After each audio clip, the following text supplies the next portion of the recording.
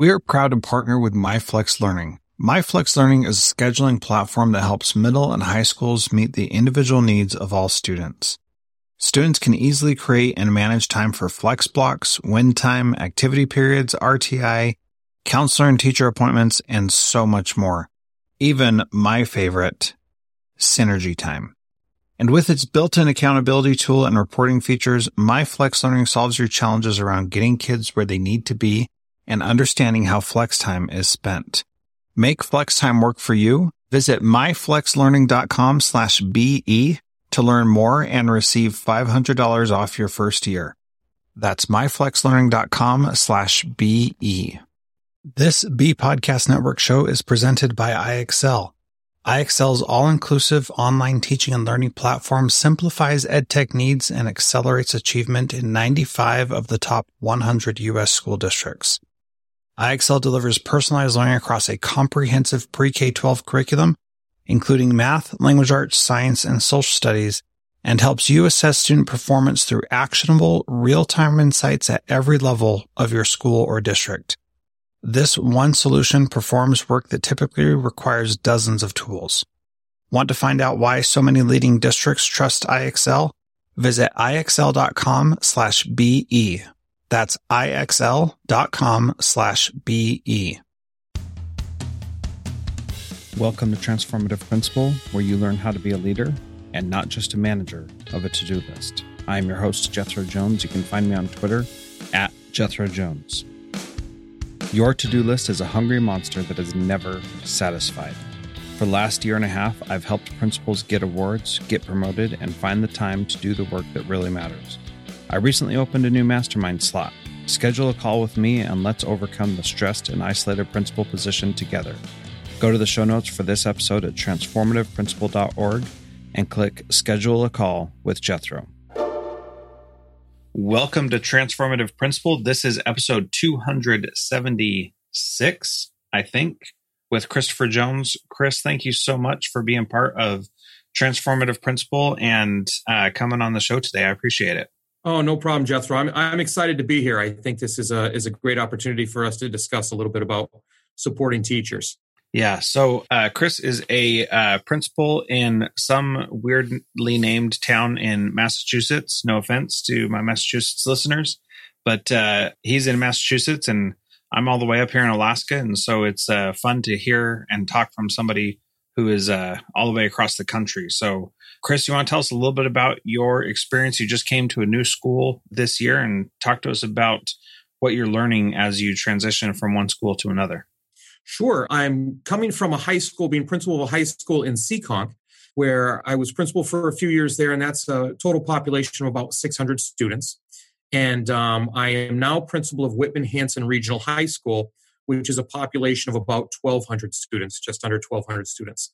So the biggest thing I'm learning is how scalable some of the things are that I like to try to do with the high school as far as trying to be creative or innovative or working with teachers. As you can imagine, the staff doubles as well. And so some of the things I'm learning is that I have some more people that I can delegate things to, which gives me the opportunity to do some more of the things I want to, but also there's a whole lot more to keep track of. And when I think about doing different things for students or for teachers, I always have to think about the idea that the number's larger. And part of my movement to a school this size is because of that challenge. It really plays into my why for what I do. And just on a basic level, wanting to make the educational experience for better for everybody and more relevant to everybody that's involved. That's teachers, students, parents, etc. Just mathematically on a basic level, I'm approaching that and going after that by going to a larger school. Yeah, that's excellent. So one of the things that you wanted to talk about in this interview today was about engaging and empowering and supporting staff. And one of the things that fascinates me is as you move into a new position, everybody's trying to get to know each other. And it's a great opportunity to kind of set up who you're going to be and to what you're going to be intentional about. And so can we talk about that perspective as you're in your new position? And I mean, it's not really new anymore, but you're still in your first year. So what does that look like as you come into a new school to, scale up some of the things you've learned at a smaller school? I mean, the first thing I find is that because the way I look at engaging teachers and supporting teachers is by first explaining who I am. And moving to a new place really gives you the opportunity to sit and reflect, and gave me the opportunity to sit and reflect about who I really am as a leader, who I want to be, and where I want to go with school and staff and students. And so what occurred was by sharing of myself first, and by making myself vulnerable and open. Matter of fact, today I have to laugh because I just got a statement from a guidance counselor today that I was talking to, and she said, one of the things that I noticed about you is you're very self-disclosing. You don't brag about different things you did or anything like that, but you're very free with talking about yourself. And so, for example, when I first started, the first thing I had to explain to the staff is that I'm not a student-centered principal. And now when I say that often, I get... What?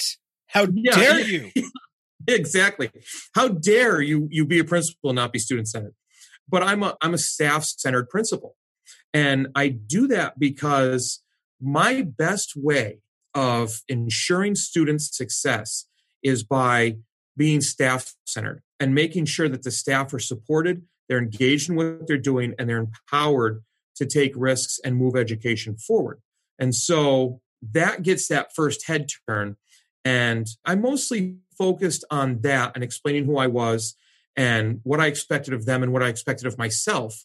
And then I did some games about different attitudes and so forth, and how one person's attitude, whether they're a leader or not, because in essence, we are all a leader in some form or fashion, one person's attitude can affect a group. I did it with a balloon exercise the very first day. And then I made certain to build staff meetings around different activities having to do with getting to know each other. And I always go first. I always open up and share some of that vulnerability about myself first to deepen that. And so I guess in short, you could say it's about building relationships. So the first thing I focused on was starting that trust and starting that relationship building so that I could help teachers and I could support teachers. Because as much as anybody needs support, I find they won't accept that support, no matter how much they need it, if they don't trust where that support's coming from. And so it really comes down to the relationship piece and the support and the building trust piece. Yeah, that's great. So when you disclose about yourself first, you make it safe for other people to do the same and make it comfortable for them to do that. Now, let's talk a little bit about the staff-centered principle. What does that mean in addition to the things that you've already talked about? Like on a day-to-day basis, what is your primary focus? What are you focusing on doing? A lot of principals, they'll say, I just love going and talking to the kids and getting to know them and supporting them. If you're not a student-centered principal, then you're probably not doing that as much as some others would be. So what is your time spent doing during the day? I make sure that every day, obviously with some exceptions, and I wish it was perfect, but it's not. Every day I'm in classrooms. And every day I'm not only in classrooms, as many classrooms as I can get into, I'm giving feedback to teachers. And I'm stopping by just to see. And it's not an official evaluation. Of course, we have to do those too. But I just like being in the classrooms and seeing what the teachers need, what they're doing, and how we can always get a step better. You see, it's a fine line to walk being a staff-centered principal, because people worry that you're neglecting the students, because they say, well, you always stick up for staff. They take it to that basic level of who's right or wrong, because they're not seeing the whole picture of, I want staff to be engaged in coming into the building. I don't need cartwheels on Sunday night because tomorrow's Monday morning, but I do want them happy to come in to their job and do what they do best. And like I said, I do that by my typical day. I start every day out in the front of the building. Often we're playing music. We're starting to play it more and more. I'm scared almost that soon we're going to be up to playing it every single day. I greet all the students that way. I greet some of the staff that come in. And then I really try to get out into the classrooms as soon as possible. And I give immediate feedback through Voxer as I leave the classroom, so I can just send it off to them. But often I like to talk to teachers face to face. For example, I just finished my mid-year meetings with them where I invited the teachers to evaluate me. And so I set up 15-minute meetings with the teachers and asked them 3 simple questions. I asked them, what am I currently doing that's working? In other words, what do you want me to keep doing? I asked them, what am I currently doing that I need to stop doing? And then I asked them, what's one thing I can do to make your life better or easier? So it's about building that relationship and being in tune with what the teachers may need in building a community. So what kind of responses are you getting from those 3 questions? It's interesting that you said that. I got some great responses from them. One of the first one that everybody said was visibility. They love the idea that I am in the hallways. And, for all those individuals that are more student-centered, they say it's amazing that the students are in the class talking about you and they know who you are, just because I'm in the classrooms every day. So as I explained to the teachers, you're teaching, you've got prep, you've got planning, you've got correcting. And so maybe on your off period, you can get next door and see a team teacher or see a colleague, or maybe if everything lines up right, you might be able to get across the building to somebody. I've got the best seat in the house because I can go into all the classrooms. And so that was the most positive response I got, was the visibility and the constant presence in the classroom.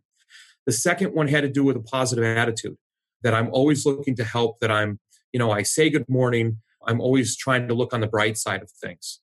Another one was the feedback that I got. They love getting the Voxer feedback. The things for stopping doing it was funny, because I had some say that they couldn't think of anything. And interestingly enough, and so when I continue to do this, I'll change the questions. The second question really kind of blended into the third question about what could be done for them to make their life easier. And that was more around nuts and bolts things that are much larger issues to tackle. Those are things around school schedule, budget. We could use some more Chromebooks. I can use this supply. I can use that supply. And in some instances, that's really good information, because in some instances, it was as easy as finding an extra $100 here or there to buy something for their classroom or to get them something for the classroom. I was just in a meeting with a teacher where she's in a program that's behavioral and a transition from being outplaced back into school for medical reasons or for mental health reasons. And she mentioned that she could use a mirror in her classroom.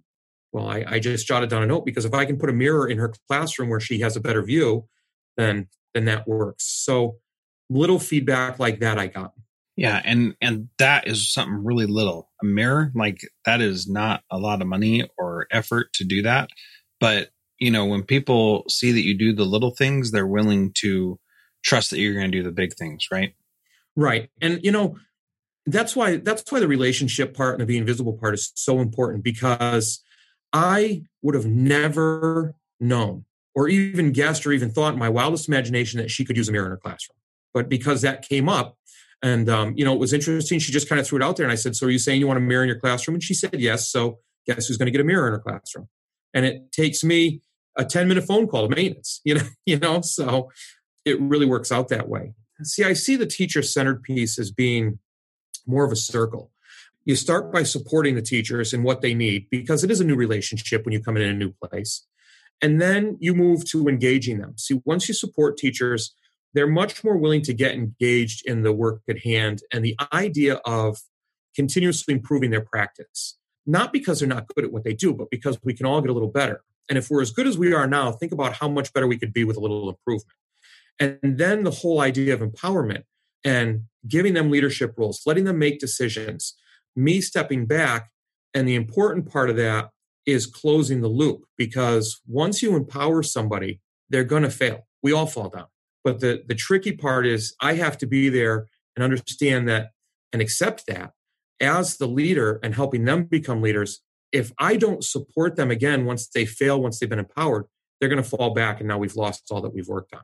So I have to take the idea and say, that's my fault, and help support them again. Yeah. And, I love that idea. I'm going back to this idea again of, you saying that you're not a student-centered principal, not to keep harping on that, but there's real power in recognizing your strengths and your desires and your abilities. And so often in education, especially with principals, we feel like we have to be everything to everyone all the time. And a lot of the times our jobs require us to do that, right? And so it's really important for each person listening to say, what is it that I'm really good at? What is it that I'm really passionate about that I can bring to the table to make my school better because I'm there? And so, for me in my school, I don't think that I'm a student-centered principal or a teacher-centered principal. My dad would say I'm a Jethro-centered principal. Just kidding. A little bit.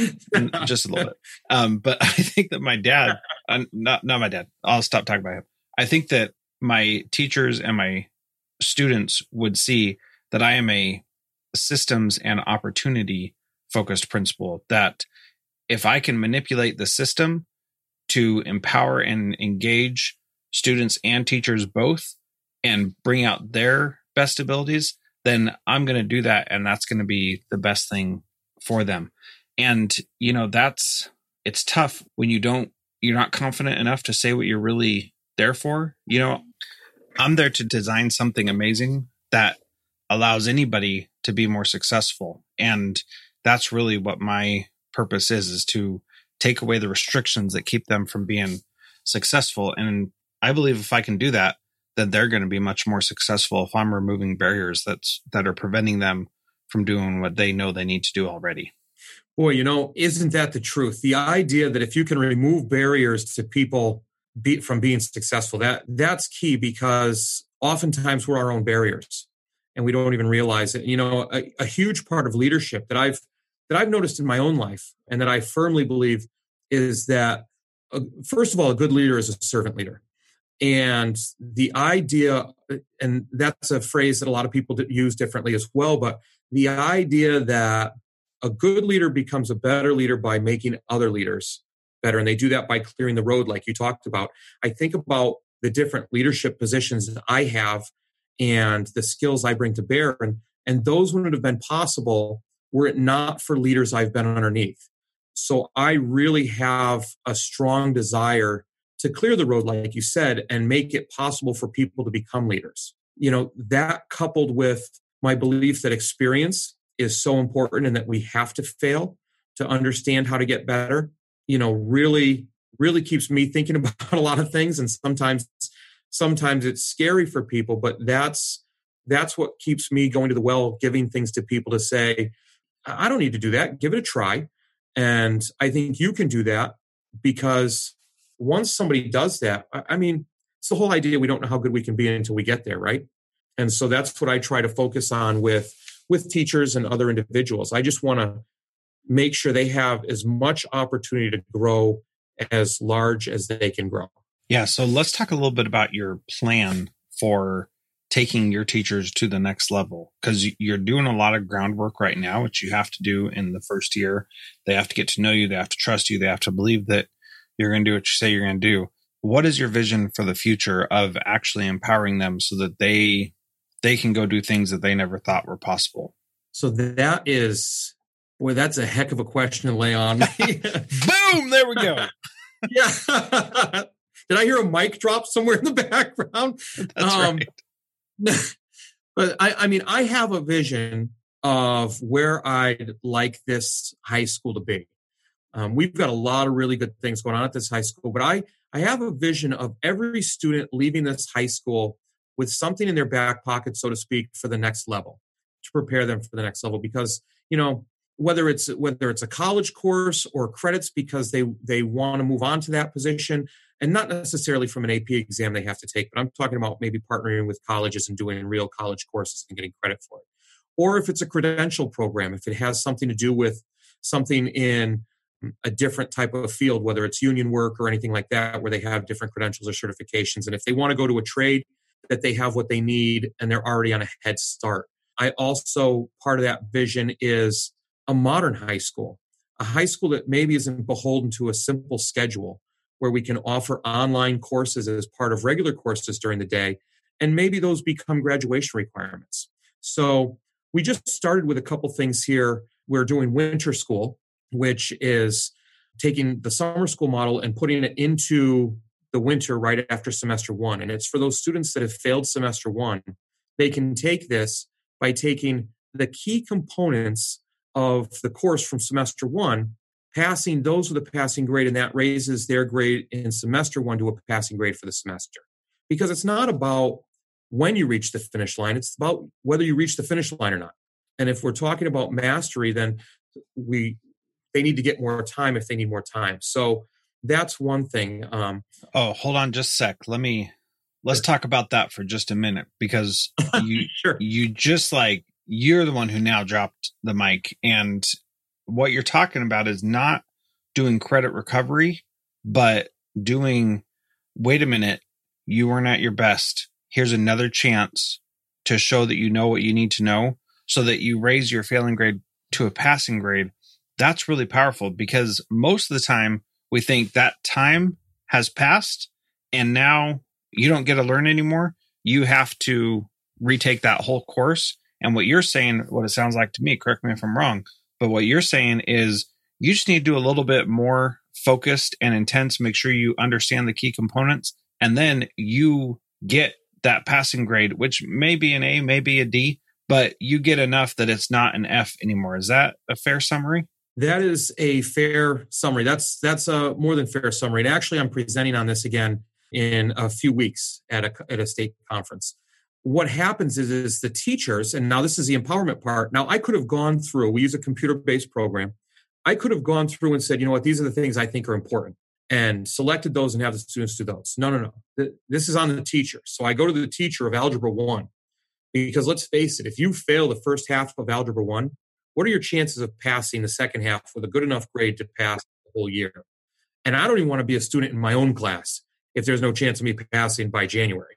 So what happens is this program offers, hope that they can pass. It keeps the integrity of the grades, and it gives them the skills they need to move forward successfully. So the teachers select the most important units that those students need that would show they've mastered the content from first semester. Those get plugged in to the computer program. Now the students come after school 3 hours a week, and they have to do work at home, I'm not going to lie, for 6 weeks.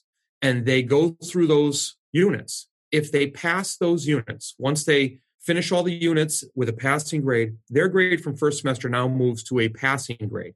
And where I've done this before, and this is that scale part I'm talking about, where a lot of innovative things and creative things happen at smaller schools. And I want to be able to scale them to a larger school to affect more people. What happens is, where I've done this before, is 90 to 92% of the students that finished the course, winter school, passed for the year. It would have killed summer school if we didn't want to keep summer school for other reasons.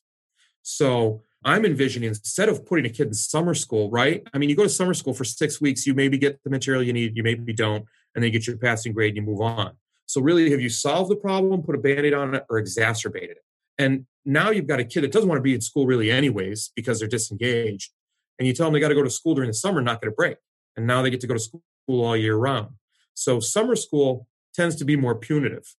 I envision a summer program where you can do enrichment. Maybe you can get some mindfulness art. Maybe you can get some different things that the students are interested in, and go from there. So that's winter school. That's one of the things that we're moving towards while we're doing it. Yeah, I love that idea, and I think that is so powerful. And that really gets to the ideas that I think can really change education, because part of I've got this little rant that I go on that I won't go all into right now, but when it comes to like after school tutoring and after school programs and things that are for like remediation, kids don't like going to school all day and being told they're dumb, and then come to school after school and be told they're dumb even more. Same thing with summer school. They don't want to go to school the whole year and then come to summer school and be told they're dumb again. And nobody's like really saying you're dumb, but they feel dumb because their needs aren't being met appropriately. And so what I love about your approach is it's like, hey, Johnny, hey, I get that you did not pass algebra. Passing algebra is important in our school. And here's what we're going to do to ensure that you pass it for right now. And if you don't pass it second semester, then you're going to take summer school, but we believe that you can.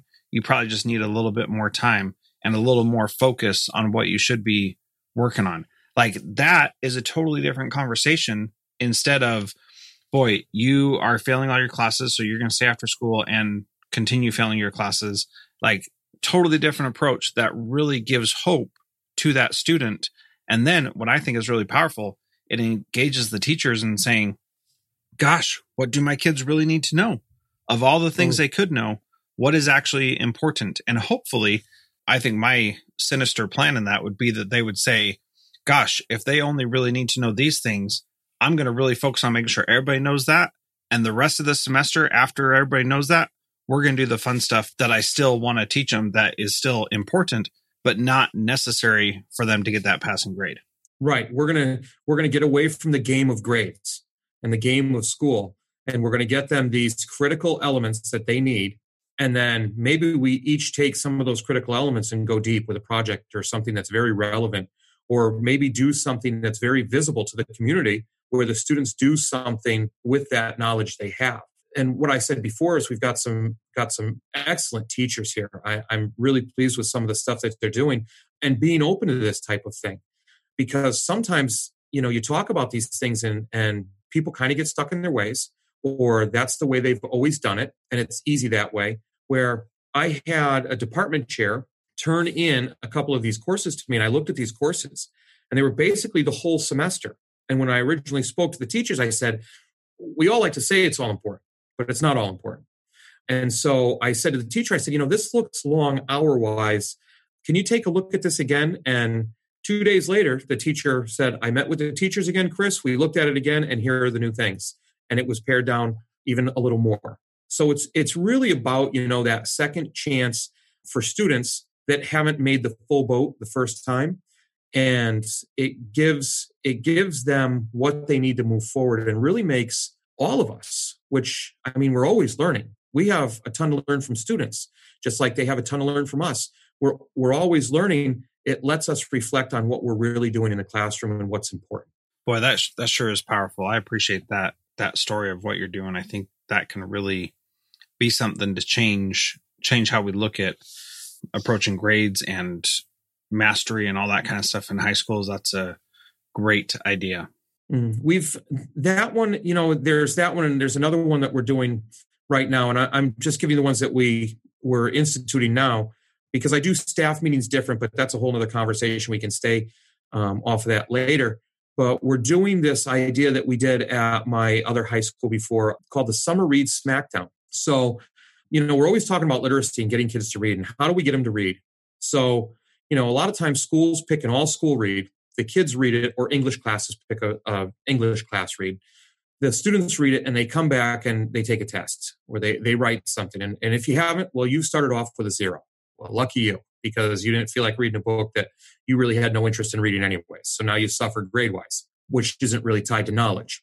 So what we're doing is there's a Summer Read Smackdown. We advertise it like crazy. Students and teachers all recommend books, which I have to give kind of a shout out to my faculty. I've never met a faculty in a school that reads as much as this faculty. They just churn out books. We have a banned book club and all that. So they recommend books to a committee. And this committee then selects 16 books out of these books that they've recommended. And a recommendation comes by way of they read the book and they fill out a bookmark. And on that bookmark, they check off things and rate it a Likert scale, readability, relevance, appropriateness, things like that. And then the committee is going to look at those books, look at the ratings, put a bracket of 16 books together. It's our own little March Madness. It happens at the end of April. And then, so Jethro recommended a book, and he's there because you have to attend for the book you recommended if it makes the 16. And I'm there. And so our books are against each other. So you get 30 seconds to a minute. You stand up and say, well, I read the Canterbury Tales. And, I think it's this. It's great because of this. We should read it because of this. And then you sit down, and I stand up and I said, yeah, well, I read Codename Verity, and I think it's great because of this and this and this. I really think we should read this because of this or this. And then we have 2 moderators. They're going to have fun with a mic. And everybody votes on our 2 books. The book that gets the most votes moves forward in the bracket. And so then the bracket, just like March Madness, goes down to the single book. The book that wins is the summer read. Now, everybody's had a voice. They might not like the book or anything like that, but they've had an opportunity to be heard. Now, and they hear a bunch of stuff about different books. Now, what happens with that is the kids read the book during the summer. When they come back, we do this thing called interdisciplinary days. And that's what I've yet to talk to the staff about. So the first 2 days, because of a rotating schedule, so all the classes meet, the first 2 days they come back, the teachers teach something in their discipline tied to the book. The kids don't come back to a test on the book. They don't come back to a quiz on the book. They come back to, say we read Codename Verity, which is about two female pilots in World War II, two English female pilots in World War II. Well, one pilot, one spy, who's her friend.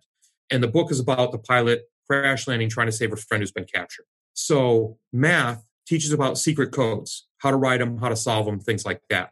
History can talk about the different aspects of maybe women's roles that have been downplayed throughout the history books.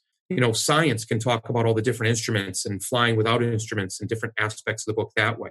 So they get to teach something that's not necessarily directly tied to standards, but it's tied to interest and it's engaging and it's tied to what the teacher's interested in talking about and why science is cool, why math is cool.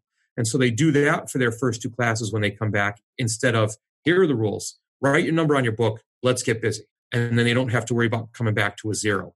English can use a prompt about some piece of the book. What did you think about this, this, or this, or this? Well, there's your writing sample. There's your pre-assessment for what you know that the kids can do and can't do. So we're doing that this year as well. Man, that sounds really cool. I love that idea. So there are two great examples of things that anybody can start doing, regardless of grade level or school makeup or anything like that. Those are two things that you can start engaging your kids and your teachers with. I think those are great ideas. The last question that I asked Chris is, what is one thing that a principal can do this week to be a transformative principal like you? Get into classrooms, give honest, real quick feedback to teachers, not in an evaluative way, but really think of some sentence stems about what you're seeing in the classroom so that you can have a conversation with the teacher on an honest feedback.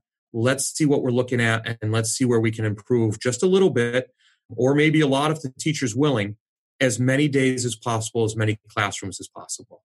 Teachers like to hear about and talk about their craft, just like we do. I mean, you and I are sitting here just, and I'm getting excited talking about different things. We like to talk about these things. And teachers like to know that people see what they do and value what they do. And the way you increase value is to increase skill level. And they can't do that without feedback. So get into those classrooms. Don't make any excuses. Put it in your schedule and get it done. Yeah. Chris, how do people connect with you and learn more from you? I'm on Twitter a lot. It's at Dr. C.S. Jones. So that's DRCS as in Scott Jones. So at Dr. C.S. Jones. That's probably the easiest way. I'm on Voxer a decent amount too, but I can't remember my my handle on that. But if you reach out to me on Twitter, I'd gladly share that with you. And I have a blog that I need to pay a little more attention to because now I've moved more to weekly videos.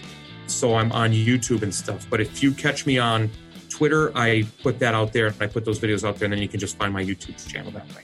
Cool. All right. Well, thanks again so much for being part of Transformative Principal, Chris. Oh, no. Thank you, Jethro. I really appreciate you taking the time and having this discussion with me.